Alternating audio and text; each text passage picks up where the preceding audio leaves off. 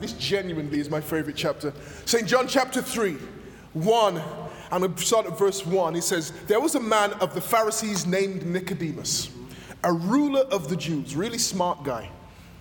The same came to Jesus by night and said unto him, Rabbi, we know that thou art a teacher come from God. We know you from God.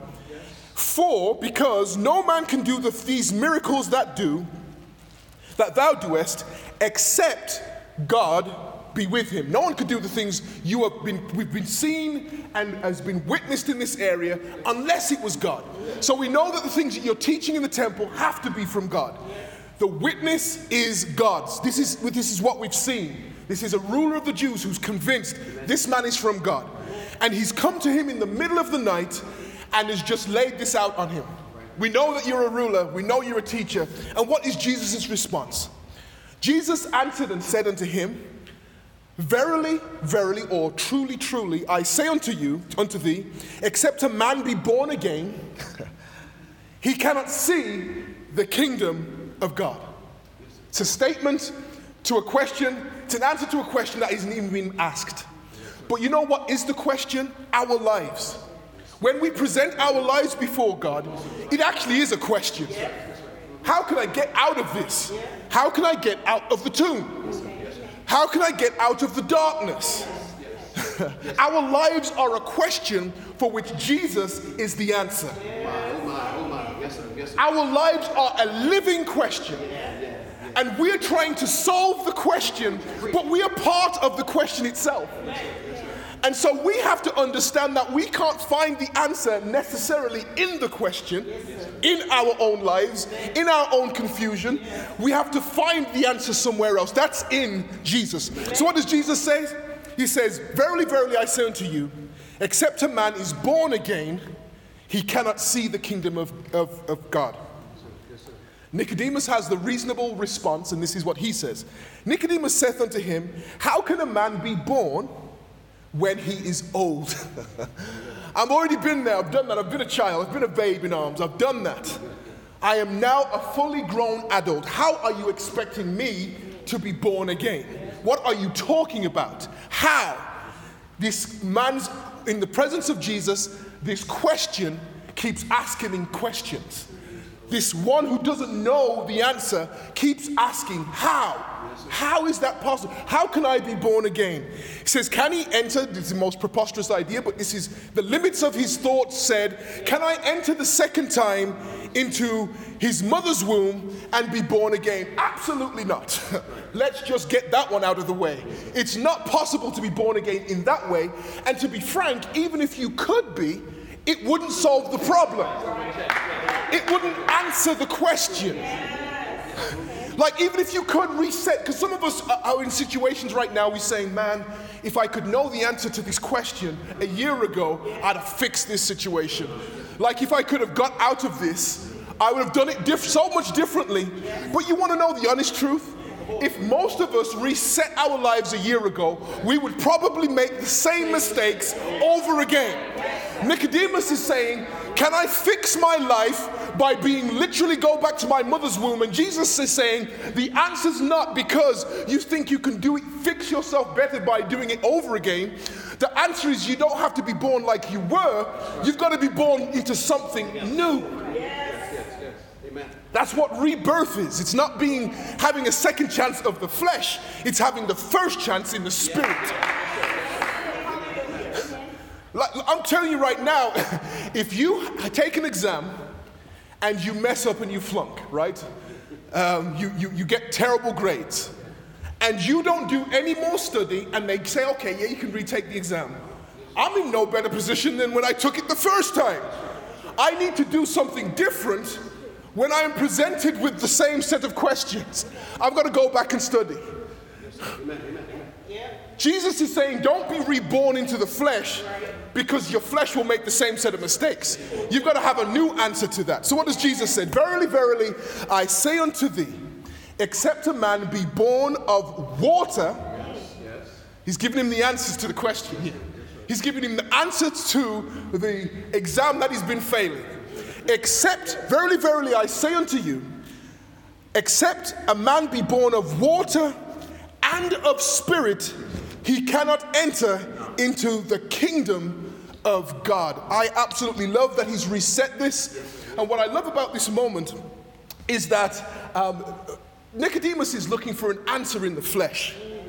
He's looking for a thing he can do. He's a Pharisee. That's exactly how he has got where he's got.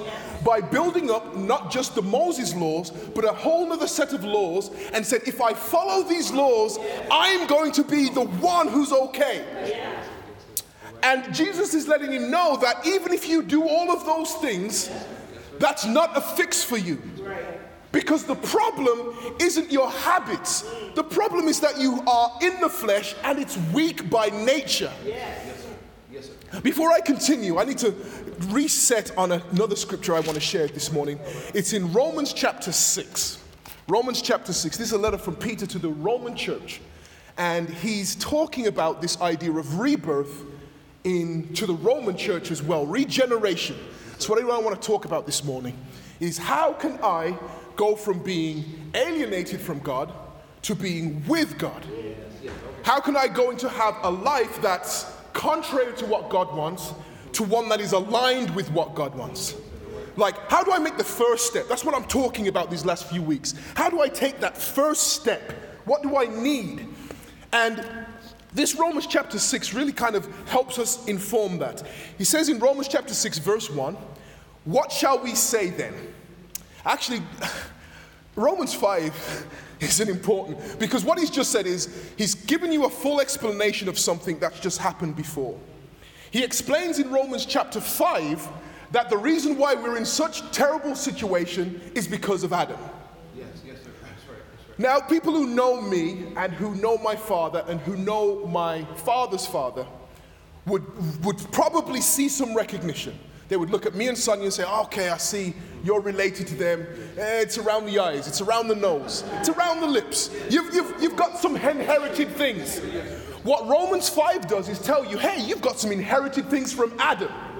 But the problem with the inherited things from Adam is you've never redressed that problem. You've kind of inherited something from Adam, and everybody got it. Like, it's not around the eyes, it's not around the nose, it's not around the lips, it's around sin. And you've all inherited this.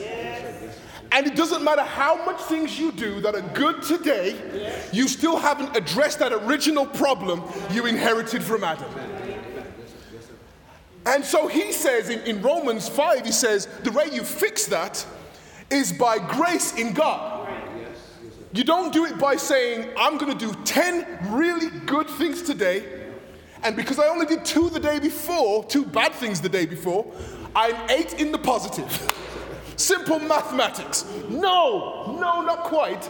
You're still in deficit. In fact, the way that the scripture describes it, you're so in debt at the moment of your birth that even if you worked and did all the good things all your life, you still couldn't get out of debt. So how do we get out of debt? The scripture tells us, by grace are you saved. What is grace? Another word, another kind of religious word. I want to get that one really explained down, and it's as simple as this. Grace is the unmerited or the undeserved favor of God. It's something you get that you didn't earn. Grace of God is something you get even though you didn't deserve it. So let's say it's Christmas. Say it's my birthday. I might expect a gift, but I didn't earn it. My parents didn't say to me, well, you need to make sure you work in order to get the gift. No, they just said, here's a gift. And even if I was awful all year, they still get me gifts. That's grace. Right? That's unmerited favor. So that's where we stick with chapter 6, verse 1. Needs to explain that. Chapter 6, verse 1 now. He says, what shall we say then? Paul is saying, what shall we say then about grace? Shall we continue in sin that grace may abound? Shall we just rely on grace then? Shall we just continue sinning because we've got this thing called grace, this unmerited favor? No. He says in verse 2, God forbid that you would rely on grace just so that you could keep sinning. That's not the way it works. Okay? Verse 3.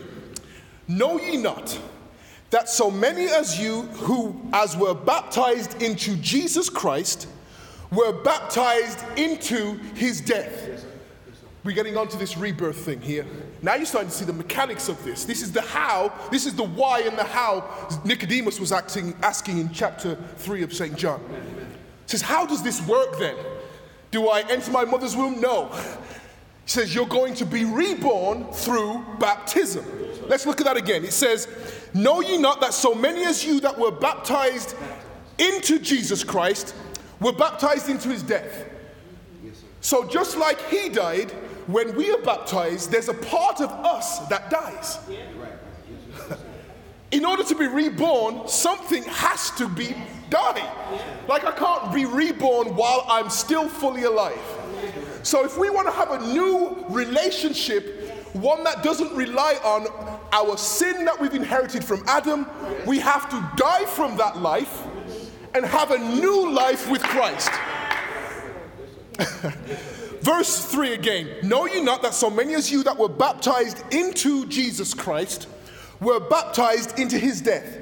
Therefore, verse 4, we are buried with him in baptism into death, that like as Christ was raised from the dead. Oh, wait a minute. So Christ was essentially raised from the dead, had life, went to the grave, reborn. The same thing is happening for baptism. Baptism is basically saying, you've got a life before, and that one was with Adam. I need you to get rid of that old life and have a new life with Christ. You see, I inherited everything from Adam, just like I inherited it from my dad and my grandfather and his father before him. I inherited everything from Adam. I've now died from that. I don't know if, when my father passed, we had a whole thing, shebang with trying to get the will settled, everything, the house settled with the home. It was so much work. It was so incredibly difficult. Goodness me, get that situated, this kind of stuff situated. It was so difficult. And I'm telling you this, why? Because as soon as my father died, every single debt that he had became the debt that we had. It's just the way it is. He had some assets, he had some debts, and we had to figure out the balance and then go from there, right? That's the way it works. But they're not looking for him to settle the debt. He's passed. Right? They're not looking for him to settle the debt because he's passed. Now, I'm saying we've inherited all this stuff from Adam, right? Yes. But I'm saying no one's looking for me for it because that one is dead. That version of me is dead, according to Scripture. Yes. When I went in baptism, no one can ask me about the thing I inherited from Adam because I've died from that. Yes. Come on. Good stuff. Yes, sir. As far as they're concerned, that man is dead. That version of Mark Downey is dead. Yes, sir.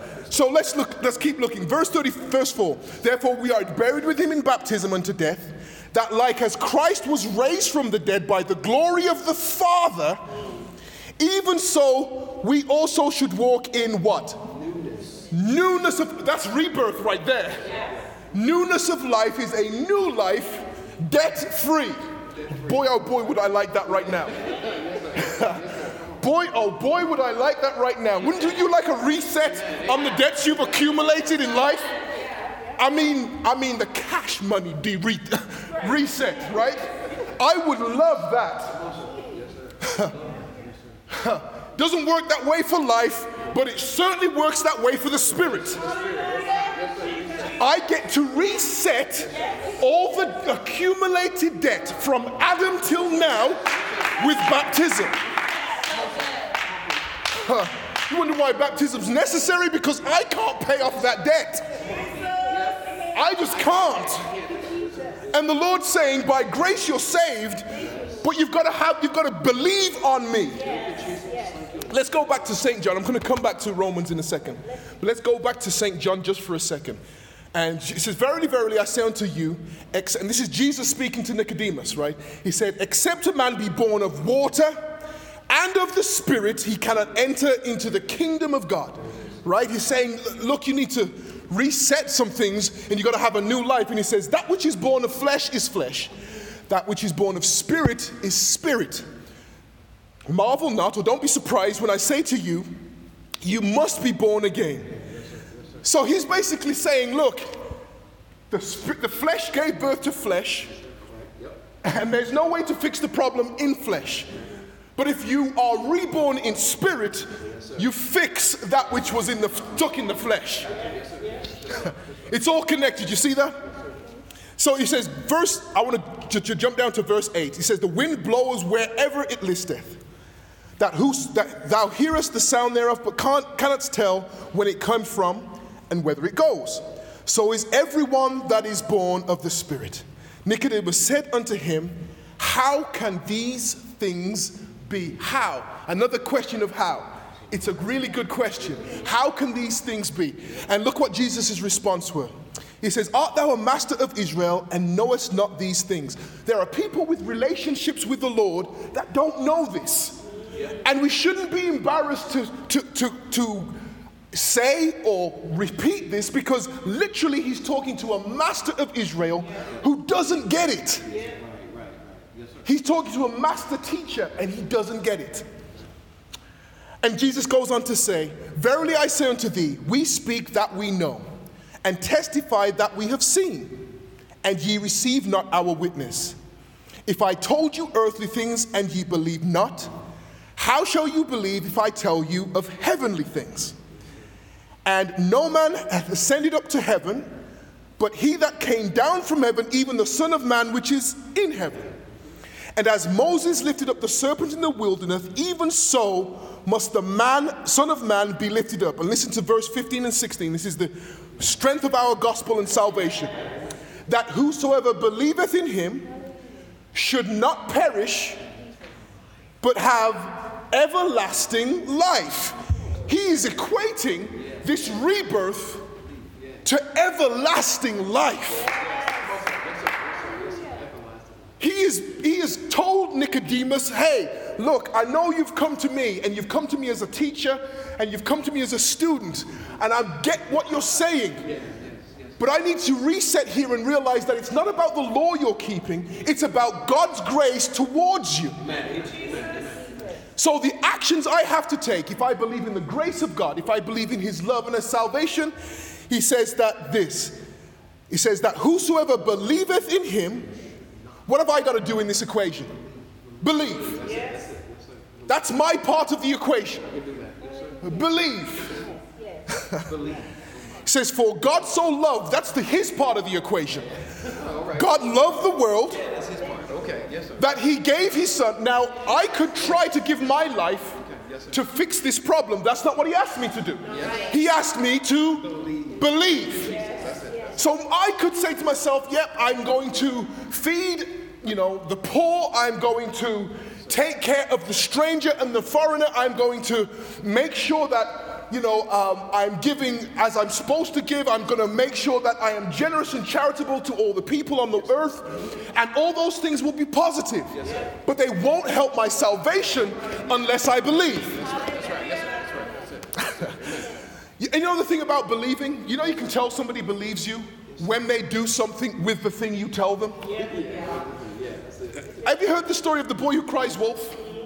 The story of the boy who cries wolf is this. He tells them there's a wolf coming too many times, and he's just joking with them. And he tells them the story again. There's a wolf coming, there's a wolf coming. And there's no wolf. And the people get tired of acting like it's an emergency. And then finally, a wolf shows up. And this time, they don't respond. Because if they'd have believed him, the fifth time, they would have got up and moved. So what is it that the way to show whether somebody believes you or not isn't what they say, it's what they do.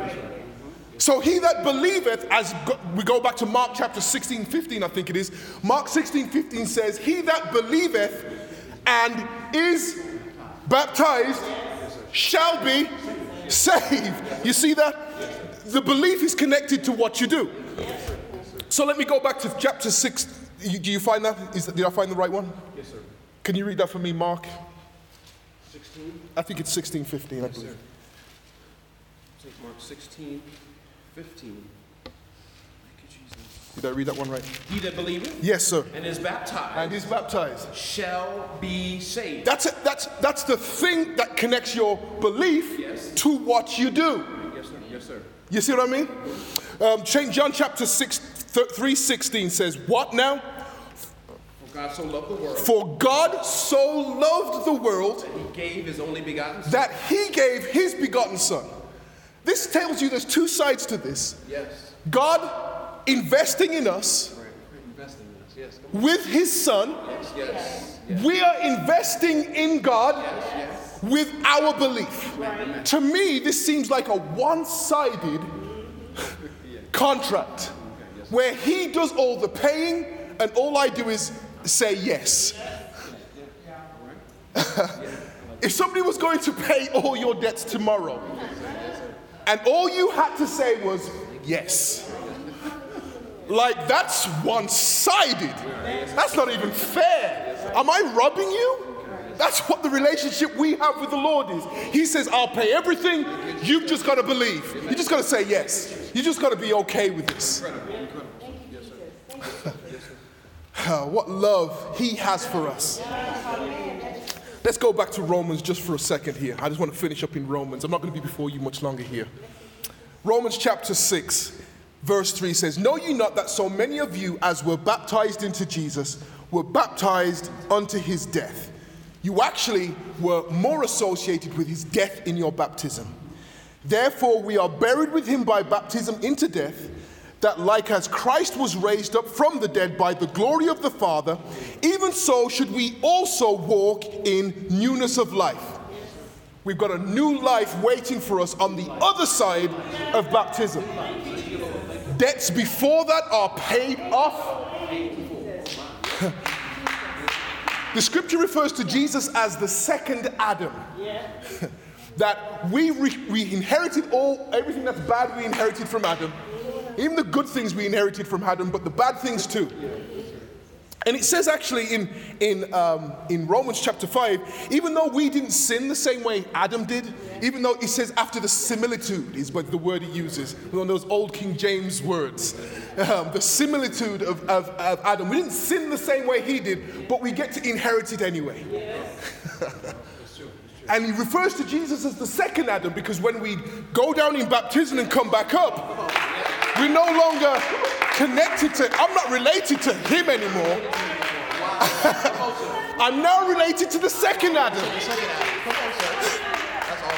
The second Adam has life. The first Adam has death. Come on, yeah. I don't have to, that's not mine. That's good stuff. I'm connected to the new Adam. So it says, for if we had been planted together, verse 4, therefore we are buried with him by baptism into death, that like as Christ was raised up from the dead by the glory of the Father, even so we should walk in newness of life. Verse 5, for if we have been planted together, now we've gone from a burial planting and growing to a kind of more talking about plants, talking about seeds being put in the ground. Because there's a certain kind of faith you have to put a perfectly good seed that could maybe be used to grow more wheat. You've got to take that good seed, put it in the ground, and hope that something's going to come out. So it's about that seed planting really does speak to salvation too. I'm hoping that when I go down in that baptism, there is a new life waiting for me on the other side of that. You see that? He says, knowing this, that our old man is crucified with him. Verse 5, excuse me. For if we have been planted together in the likeness of his death, we shall be also in the likeness of his resurrection. So just like he got up, we're getting up. But there's something new about me when I get up. Something different. Something reborn. Something remade. It's like, I said it last week and I'll say it again this week. You can't teach a human to be comfortable underwater. Can't do it. I looked up the record of how long somebody can stay in water without equipment. It is 21 minutes. You can hold your breath. The world record is 21 minutes. After, on the 22nd minute, that guy better be at the surface of the water, because he can't train himself to breathe air out of water. It's not possible. It's impossible, completely impossible. The same way that without this rebirth, you can't just get used to being underwater. You just can't, okay, I'll just figure it out. I'll will myself into it. No, you have to have new types of lungs to be underneath the water. You can't will yourself into it. I know there's going to say, well, I think I'm a fish. No, you are not a fish. You better get out of the water and get you a breath. And people are going to say to me, well, I'm a really good person. I believe you. I absolutely believe you. I'm a really good person. And that is correct. You just need to start digging in the right direction so that you can be in line with the Lord. I don't know if anybody, I remember I was going on my way to, one of the first times I was going to Detroit to visit my in-laws, my parents. And I told them I was on the way, and I think it's the 270 that turns and goes. Is it the 270? I think we ended up kind of going the wrong direction. I told them I was on the 270. 275, that's the one, yeah. 275. I told them I was on the 275, and I think I may have said I was going east rather than west. Right now, I was on the right road. But if I was going in the wrong direction, it didn't matter that I was on the right road. And I'm telling people, you're on to 275, but you got to make sure you're going in the right direction. Like, don't do this by yourself. Don't try to pay off it. If somebody comes to you and tells you today, I'll pay your house off, don't question. Don't question how they're going to do it. That's not your business. Just get them that mortgage account book and let them pay it. You're worried about the detail. I'm not worried about the how. Get it paid. Get your debt paid. Anyway, let me go back to the scripture. Verse 6, knowing this, that our old man is crucified with him. This is what he's talking about, this old man. That the body of sin might be destroyed. That henceforth we should not serve sin. We don't have to serve our old nature, that old person, because of baptism. For he that is dead is freed from sin. The same way, no one's looking for Jelf Downey to pay any debts. They would have to look for me, right? That's just the way it goes. You can't look for the old me to pay an old debt. I've been made new. I'm so grateful for the way salvation works. You may be wondering, well, how and why? That's the Nicodemus response. All I can say is that Jesus paid my debt. Like, if you take somebody who's absolutely innocent, if you take somebody that's absolutely innocent and take their lives, the question for me is, how do you pay that back? Right? That's the real question.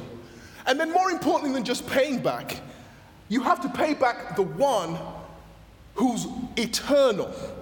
Like, so for example, if I were to be, if a person were put into jail inappropriately, they were innocent and they were accidentally put in jail, and they spent 10 years in jail, you may say to yourself, well, he would have made $50,000 a year. And for 10 years, that's maybe $500,000. We owe him for being captured and put in jail inappropriately $500,000. That's your compensation. That's probably still not correct because he didn't have his freedom, right? It's not correct because he missed time with his family.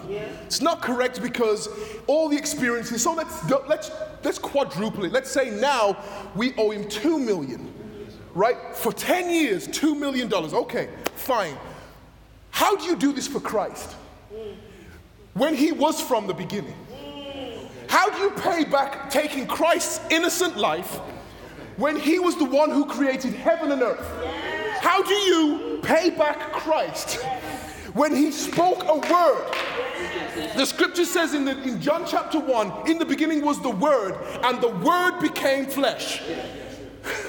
How do you pay him back? You know what he said I'm going to do with all this payback death owes? He says I'm going to go after and redeem you. I can go after millions of lives. and pay their debt. And that's what I love about Jesus. The debt that was owed him, he gave it to me. And that's what salvation is.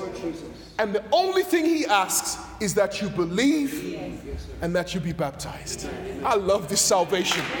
Amen. I love this salvation. This is the Lord making it as easy for us as possible. The scripture says again in Mark chapter 16 and 15, he that believeth and is baptized shall be saved. May the Lord add a blessing to this word in the name of the Lord Jesus.